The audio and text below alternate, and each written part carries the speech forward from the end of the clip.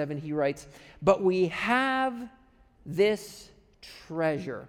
He calls what he has through Jesus Christ this treasure. We have this treasure. We have this gospel. We have this hope. We have this life. We have this treasure in jars of clay. Then he's calling the human vessel, the human body, this jar of clay, fragile even, right? We have this treasure in jars of clay to show that this all-surpassing power is from God and not from ourselves. We did not create the story of Jesus. Jesus came and created his own story. We did not invent this plan of redemption and salvation. It is a gift given to us. This all comes from God. But then he says this. Here's our verses, 8 and 9. "We are hard-pressed on every side, but not crushed, perplexed, but not in despair, persecuted, but not abandoned, struck down, but not destroyed." Friends, that resonates with me because sometimes I feel pressed. Anybody here feel pressed sometimes? I feel pressed. I feel pressed by deadlines. I feel pressed by finances. I feel pressed by people needing things. I feel pressed by my own family. I feel pressed by my community. Sometimes I feel pressed by the world, but I take heart because I am not crushed. Amen, friends? We are not crushed by the one. I feel perplexed. That resonated with me too. I am perplexed by things of this world. I am perplexed by my wife. I am perplexed by my children. She's perplexed by me. It goes both ways, I guarantee you. I think I'm easy to understand. I mean, I'm simple, but women, I don't know. I am perplexed. I am perplexed by social media. Snapchat, I tried it again this week. I don't get it. Kids look in this phone. They take pictures of their nostrils. Doesn't make any sense to me. I am perplexed. But my friends, this much makes sense to me. God loves me. Amen. He has given his life for me. I am perplexed, friends, but I am not in despair because I have hope. I feel persecuted sometimes. I feel the world is persecuting the church. I mean, we have incredible freedom, yes. We have incredible opportunity, but I do feel in many fronts, in many ways, an increasing hostility towards the people of God and to the church. I do feel a persecution and oppression, things pressing in on me. But while we are oppressed, we are not abandoned. He never leaves us. He never forsakes us. He is with us always, and he will accomplish his purposes. He will fulfill his plans. He will fulfill his plans. So we are not abandoned. And I feel struck down. I do feel struck down. I do feel knocked down. And I know what happens. Sometimes the promotion passes us by. Sometimes we don't get into the school we were aiming for. Sometimes the relationship we thought was going to be the one forever ends up not being forever. Sometimes we feel struck down, but we are not knocked down and out. We are not destroyed. We have this hope in the overcomer, amen, in Jesus Christ, the one who overcame. Last week when we got into this, we looked to a passage that points us to Jesus and invites us to surrender all of these things to him, because he said he came not for those who are well in and of themselves, not those who stand in their own righteousness and think they will get by on that, but for those who are willing to come and say, I'm sick. I need a doctor. Jesus, help me. That was the way we prayed it. And I want to, if you do nothing else the next 6 weeks, I think that prayer can change your life.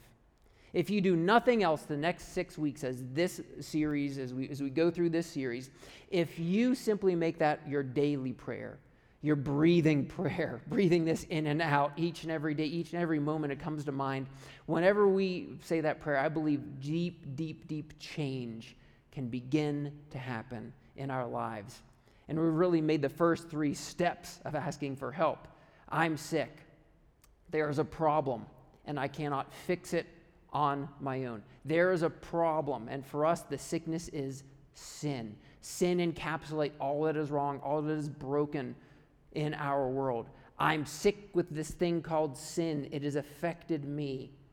It has affected my health. It has affected my relationships. It has affected me on every single possible front of life. I'm sick, and I need outside help. I need a doctor. But what we recognize then in needing help is we can't go to another person. We can't put the pressure on a pastor. We can't put it on our spouse. We can't put it on our friend. It's too much. We need to go to the one who overcame. We need to go to Jesus.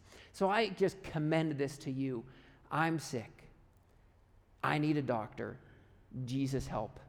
I believe he hears and honors that prayer and will meet you in the midst of that in powerful ways as you keep surrendering yourself to him. So go to Jesus with that. That is where we went last week, but today we're going to go a little bit deeper. And as we go a little bit deeper, I wanted to start off with what I believe is one of the most serious problems in our community and in our world. It's a problem that affects 1 in 5 people currently, and by that stat played out, it will affect just about everybody at some point in your life. And if it does not affect you directly, it affects directly the person probably that you know, that you love, that you're married to, that you're parenting, that lives beside you. It will affect every single one of us. We are talking about depression, and more specifically, I want to address the area of suicide today. Here's what the World Health Organization says about this problem of depression and suicide. So just a couple stats here. Don't check out. Here are these stats, the best I could find. Depression is, this is their first comment, depression is the most common mental disorder. Globally, more than 300 million people of all ages suffer from depression. Second, depression is the leading cause of disability worldwide and is a major contributor to the overall global burden of disease. Third, more women are affected by depression than men. Actually, the number is twice as much. Nearly twice as many women self-report depression and seek help than for depression. This might play into then the next stat. At its worst, depression often leads to suicide, and more men commit suicide globally than women. It would seem that women then are more readily available to say, I am depressed, and seek help. Men keep it undercover. They keep it in the dark until it grows to the point of leading to their own taking of their life. Lastly, we would say then that there are effective psychological and pharmacological treatments for depression. So the encouragement that there is help, there is treatment, psychological and pharmacological treatments for depression. I want to say something about those last 2 points. That it is affecting people to the point of taking their own lives. Here in beautiful, colorful Colorado, where the sun shines more than 300 days a year, where people desire to live for the possibility, the availability, the beauty of an outdoor lifestyle and the joy of God's creation, as wonderful and affluent as our area seems, it has also become evident in the past season of life that locally, particularly even here in Highlands Ranch, that the suicide rate, and particularly this amongst adolescents and teens, is nearly twice. If you're not aware of this, it is nearly twice the national average in our area. There is a sickness in our area of depression and despair that is leading to people taking their own lives. What I want to address is another cure, I believe. Not the psychological, although certainly God is the God of our psyche. There are pharmacological, and certainly our God is the God of creation who has enabled us to create help, and there's nothing against that. But I want to go to the soul and to the soul help that our God would provide. And I think this bears a little introspection from the body of Christ. Why in our area then in particular would life seem to become so desperate and dark for so many that they take their own life? I think there is something, and I need you to hear me on this, because this could be misconstrued, this could be taken out of context. So please don't read more or less into what I'm saying. Jesus, at a key point in his ministry, he says, what gains it a person? What gain is it for a man if they would gain the world but forfeit or lose their soul? There does seem to be a dynamic at work in the world where people can focus on the world and what it has to offer. I will get the job, and they get the job, and the job is hard, and the job leads to more trouble, and the job leads to more despair. and they seem to forfeit their soul. I want to make the money. I want to get the number of zeros in my bank account where I will feel safe, I will secure, I will feel I've made it and I don't have to worry. And people seem to reach those numbers, and yet they still feel darkness, despair, and brokenness and hurt. People want to get the relationship, and they think when they get that relationship, they will gain the world, they will gain peace and hope and joy and love, and that person will become everything to them, and they cannot bear the burden of being our Savior. And so we gain these things of the world, right? We gain these things of the world, but it would seem all the more that our community in particular, and I'm speaking to our community needs the gospel that says you do not need to lose your soul. In fact, you can find it in the one who came to save it. You can find it in Jesus Christ. These other things of the world, nothing inherently wrong with them. In fact, a lot of good can come from them, but none of them can be your Savior. None of them can give you salvation. None of them can fix the problem of sin that troubles and affects each and every one of us. So what does it gain us to get the world but to lose our soul? So let's turn then to a story in the Word of God that I think will give us some insight on how to gain our soul through God, and particularly then through Jesus Christ. I'm just going to jump right into the story. It's an awesome story. It's going to sound familiar to many. It's a story of a prophet named Elijah, and when he went into his season of despair and darkness and suicidal thoughts. There are several that I could have picked from. And maybe in the course of time or through personal study, if a group or needs arise, we'll address more of these. But this is just one of many where God confronts and deals with a desperation and a despair,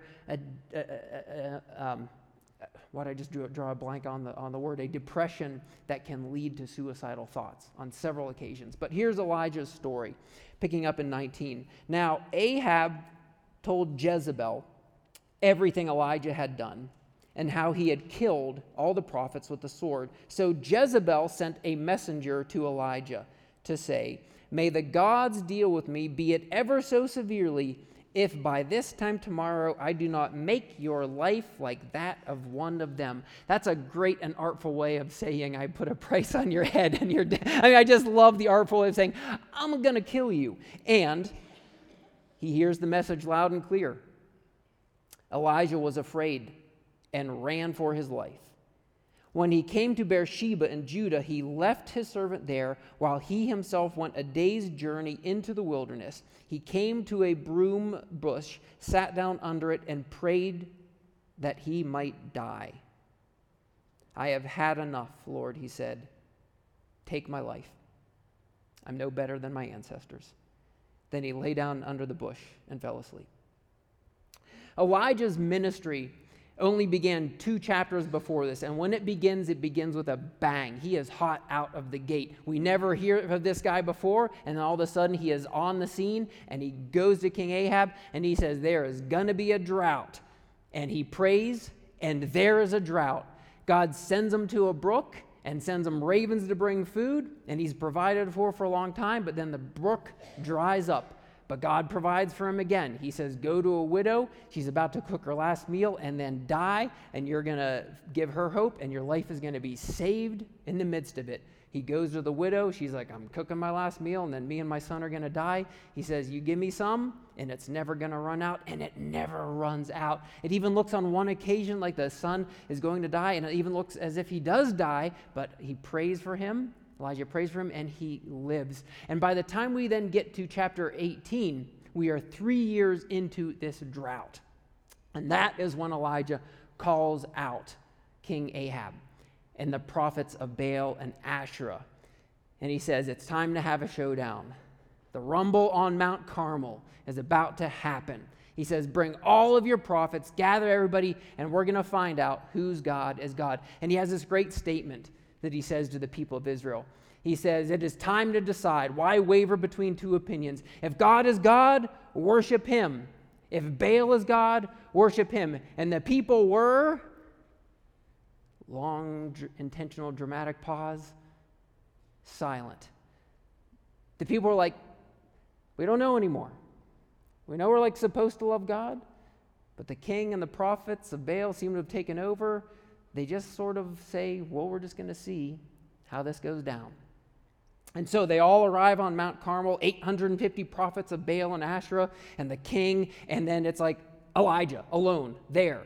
All the other people of God, they were there, but they were in hiding. That's another story for another time. And he says, here's how we're going to do it. Let's take 2 bulls, because I know Baal is really into bulls, so you probably like that. And they're like, yeah, we like that. That's awesome. And we're going to set an altar out here, and we're going to pray for fire. You like fire. You like burn things for Baal. Yeah, we like fire. So he's like, it's like he's, there's so much of this story. It's like they think they're actually like rigging it for like them. So they're like, yes, we love this plan. We will sacrifice a bull. We will pray for fire. Whoever's God comes, that's the God. And so he says, you even get to go first. So they set it all up, they do their thing, and nothing.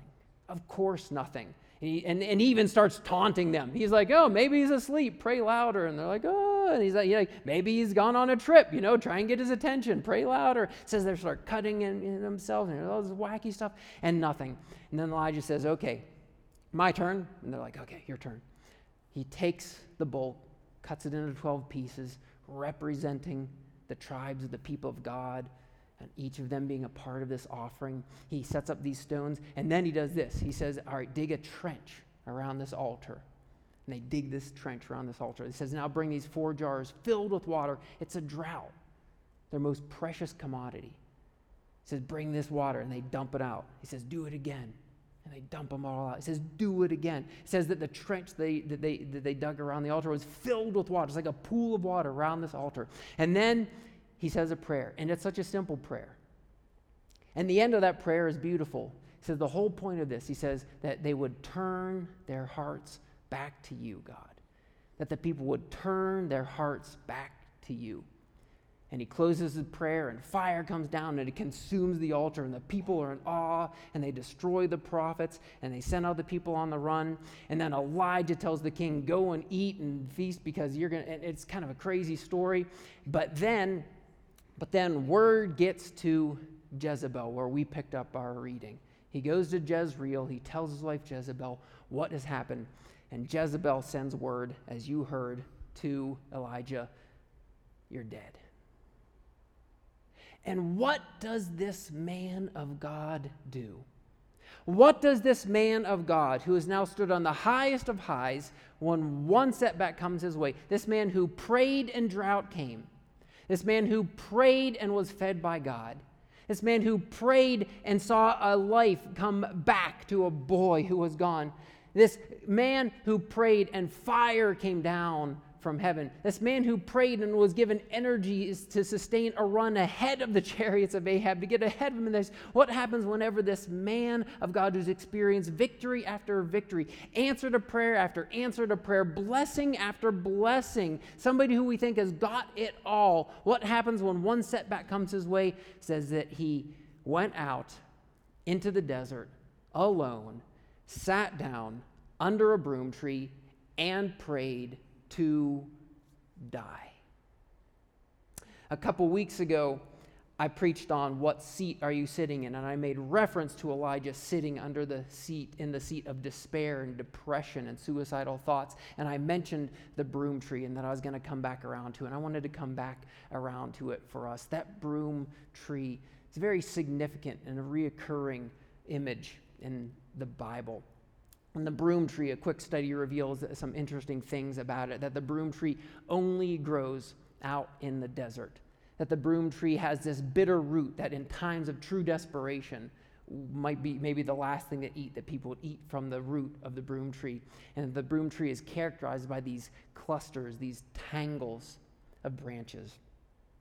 And what depression and suicidal thoughts do for us, speaking in the metaphor now, applying this spiritually to our souls and to our lives, is many of us find a place where we sit underneath our broom tree, where we are alone in desert places, where we are eating bitter roots, and we are entangled and ensnared by the trappings of sin in this world.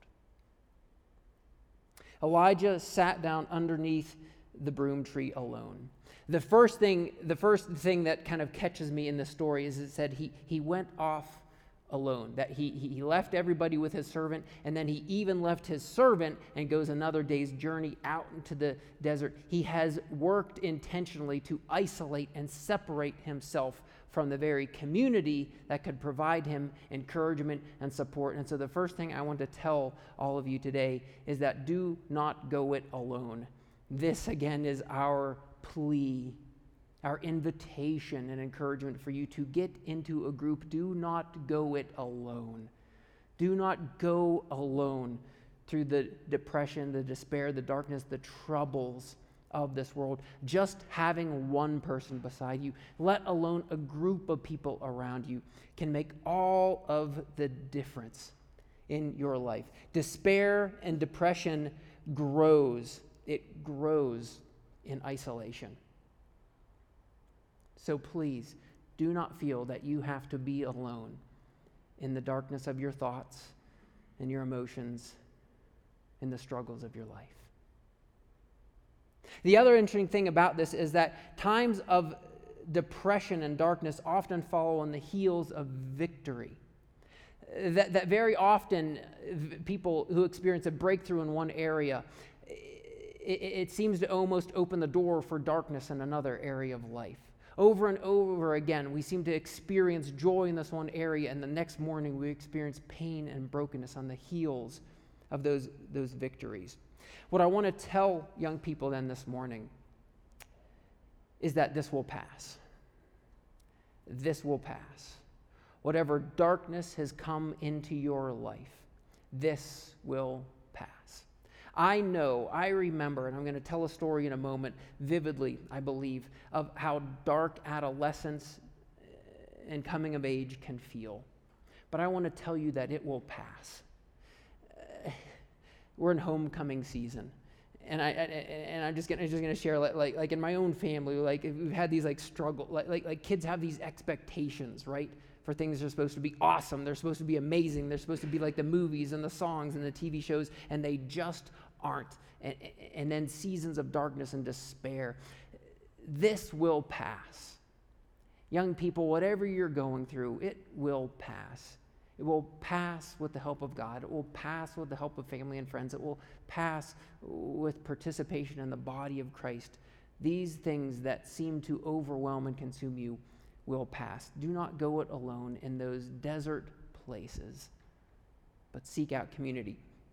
The second thing says that very often in the times of desperation, people would go to the broom tree and they would dig and they'd find then these tubers actually in the roots, and they were able to eat them, but they were awful, but they knew it wouldn't kill them. And so Job actually does this.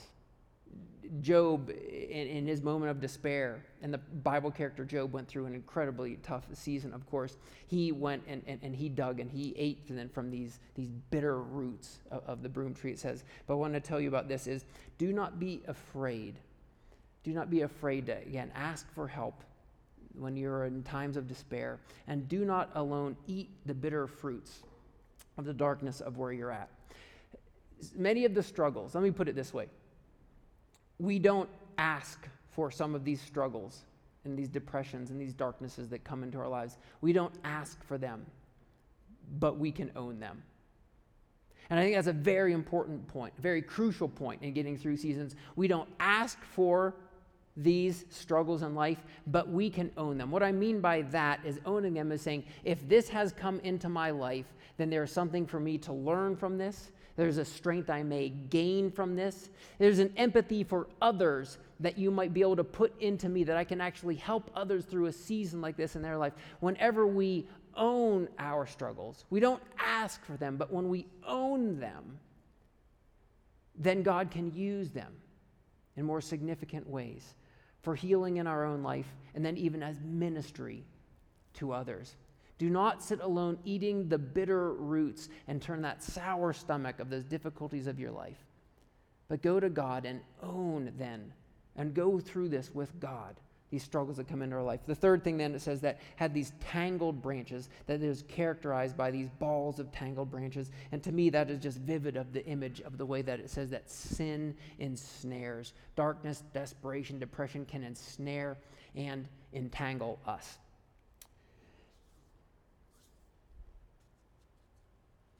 Let me make the transition so that I have time to make the main points.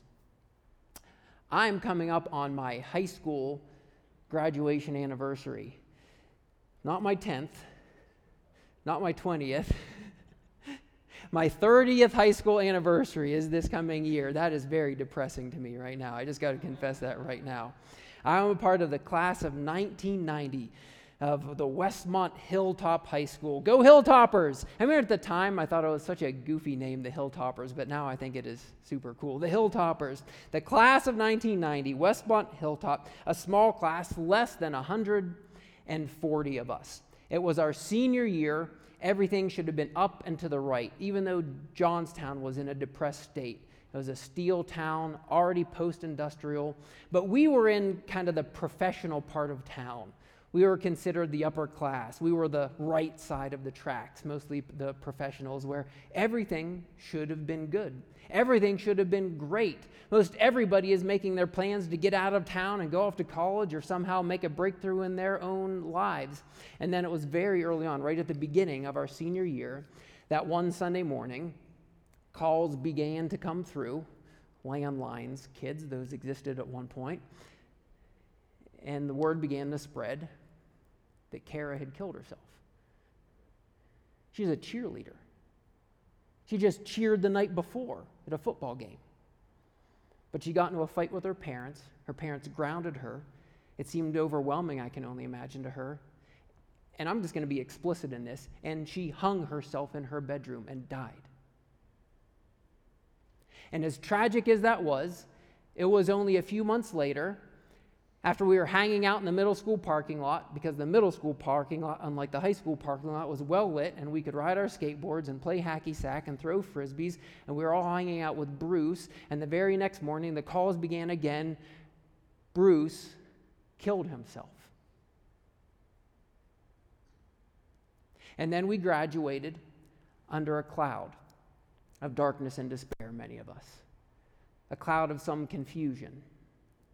And the confusion was then only multiplied whenever the calls began again on a Sunday morning when Frankie shot himself. 3 of my classmates from a class of less than 140 people took their own lives. And strangely then, this to us became the new normal. I guess this is how life goes for some people.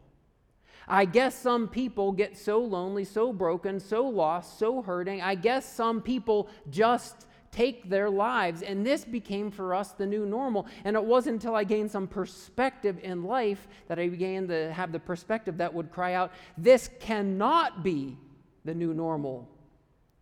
This should never be the new normal.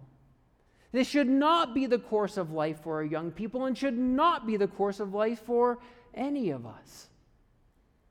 That things would get so bad that we would take our own lives. And my friends, can we just declare right now, to jump to the main point here, let us never declare that the suicide rate that is twice the national average in our own community could ever be the new normal. Amen? We cannot let this be the new normal for our children. We cannot let this be the new normal for our lives, that we think that as a matter of the course, people will just end it all. Let us be a people to give them hope, to give them life, to give them encouragement, to give them support, to give them whatever they stand in need of, so that they would never be in such a place where they think the only answer is to end the pain through the taking of their own life. We have already tried to make inroads in this course. We have run a course through the organization Access and watched videos and had discussions on how to prevent suicide. We can keep doing that as a church community. We can offer that to friends and to family members in the community. We can get that out into the schools if they need help. Let us simply seek to be a leading force and voice, saying, we will talk to you, we will walk with you, we will be here for you. If you feel the only answer left, the only solution left is for you to take your own life. Because, friends, we have one who gave his life so that we wouldn't have to. I'll invite the band to come up as we turn the corner to the hope that we have in Jesus Christ. Because Jesus Christ looked out onto a people who were in the desert of sin and depression, of darkness and despair. He looked out unto a people lost in the desert, and he said to them, I will be for them a fountain of living water. During the course of his ministry, Jesus, after going through a desert season, came to a well, and there he met a woman, and this woman who had her own troubles, her own despair, her own difficulties in life, sought the living water and found it in Jesus Christ. In Jesus Christ, he whoever drinks from me will well up to them to be a spring of eternal life. Friends, we can turn to Jesus in the darkness of our desert seasons, in the dryness of the desert seasons, and find living water welling up in him. Amen, friends? Amen.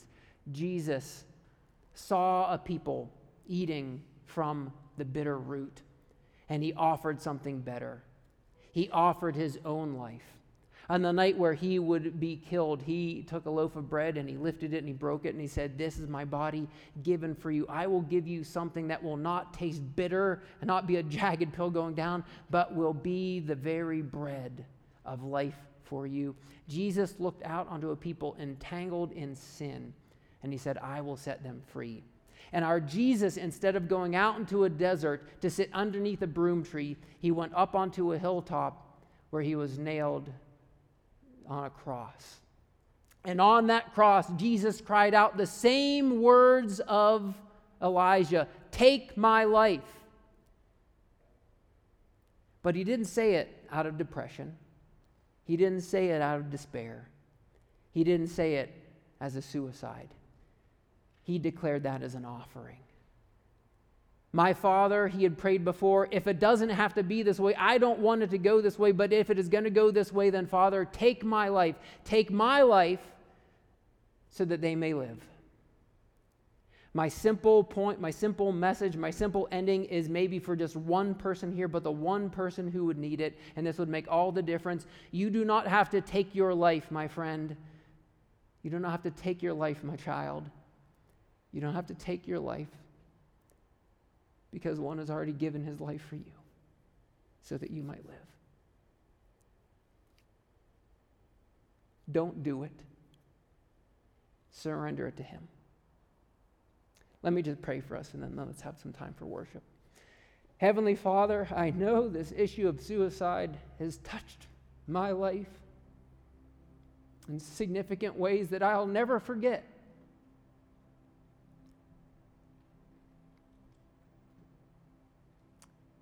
And it has shaped me. It has been a part of making me and molding me, a part of creating empathy in me, a part of creating passion in me. But oh, I wish it had never had to have gone this way. I wish it could have been done in other ways, Lord. So my prayer is for anybody here this morning who might be at that place where they would ever contemplate taking their own life, that we would break through into their mind, into their heart, into their soul this morning, so that they would know that you have already given your life for them so that they may live forever in you. And if one person prays that prayer today, Lord, it is all worthwhile. We love you, Jesus, and we thank you for giving your life so that we might live. Amen. And the obvious, for us, the path has been cleared. The idols have been torn down, and we have now a way and a truth and a life in worship. We now have a Savior who is the way and the truth and the life that invites us to worship him and him alone. We have Jesus Christ, our Savior and Lord, and he is the way. He is the life. He is the truth of God, the Word living for us. Put your faith, put your trust, put your worship in him. And as you go through this way of worship, anything that is working its way between you and God, some idol, fame, sex, beauty, love, a goal, athleticism, whatever it is, and the human heart can make anything an idol, can allow most anything come between us and God. Christ will lovingly bring you back to himself and show you the way and the truth and the life in him, and will root these idols out of your life. Let me pray for you. Let me pray for me, and let us consecrate ourselves with finally the perfect song. I can't believe we waited this long for Desert Song. It's the perfect song. So we're going to pray, and we're going to sing the perfect song to consecrate ourselves to this.